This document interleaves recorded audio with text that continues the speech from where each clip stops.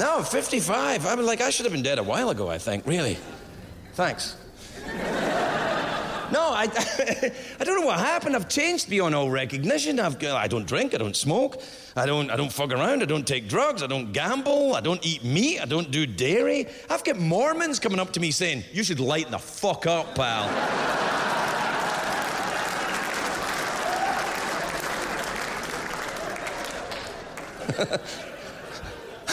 You know what it is? It's Los Angeles did it to me. Los Angeles turned me into a pussy. Actually, I'd kind of stopped drinking before I went to LA. I kind of stopped taking drugs before I went to... I'd stopped taking drugs before Scotland, really. I did all the drugs.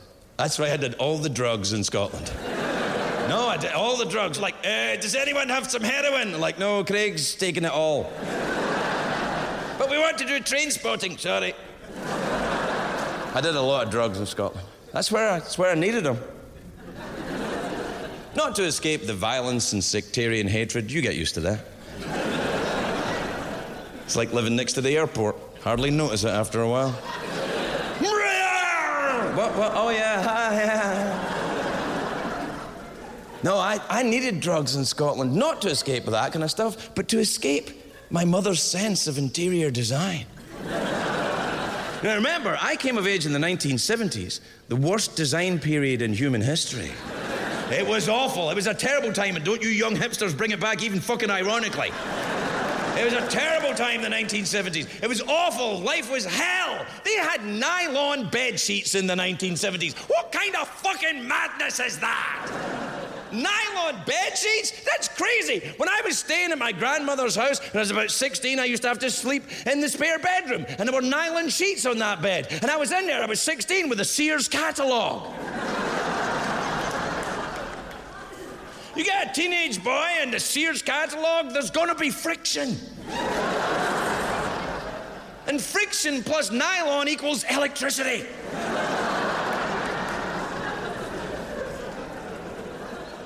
I thought Jesus was angry with me.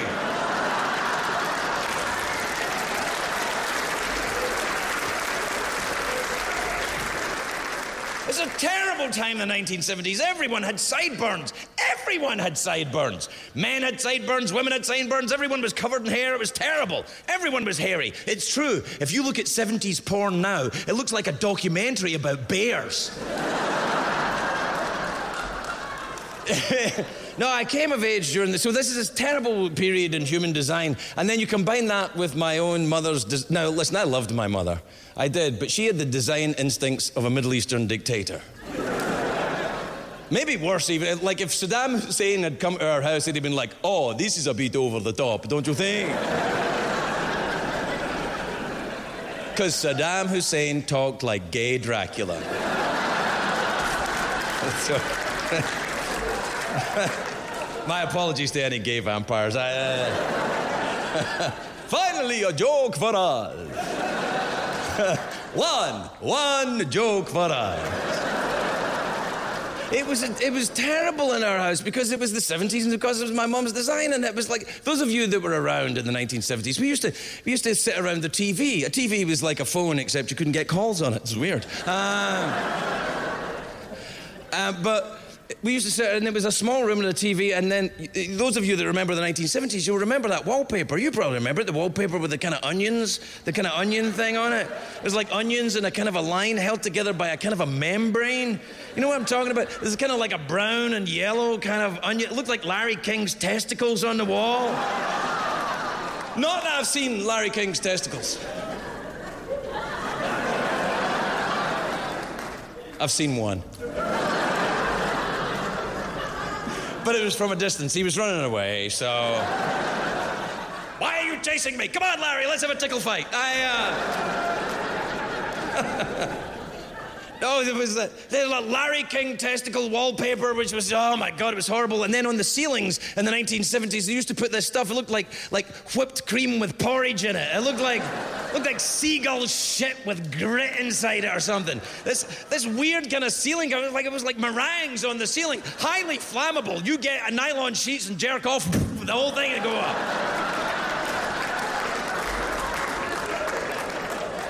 Ta-da! So you get Larry King's testicles in the wall, and then you get seagull shit on the ceiling, and then shag carpeting. Shag carpeting looked like mammoth pubes on the floor. Shag carpeting the color of an orange Julius, or perhaps a particular president. This orange shit on the floor, the figs up there, and the fucking that. It was like being on bad acid in that room. And sometimes I was on bad acid in that room. And then in the center of the room, there was the pièce de résistance, which of course, as you know, is French for piece of resistance. Conversation piece coffee table. Everyone had one in the 1970s. We were no exception. They had to be good, right? It had to be kind of like a flamboyant thing. Like, this is our little Versailles in the middle of our house.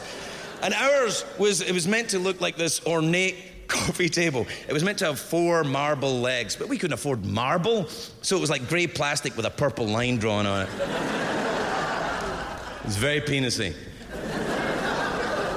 Like four straight penises coming at you. Sounds better than it was.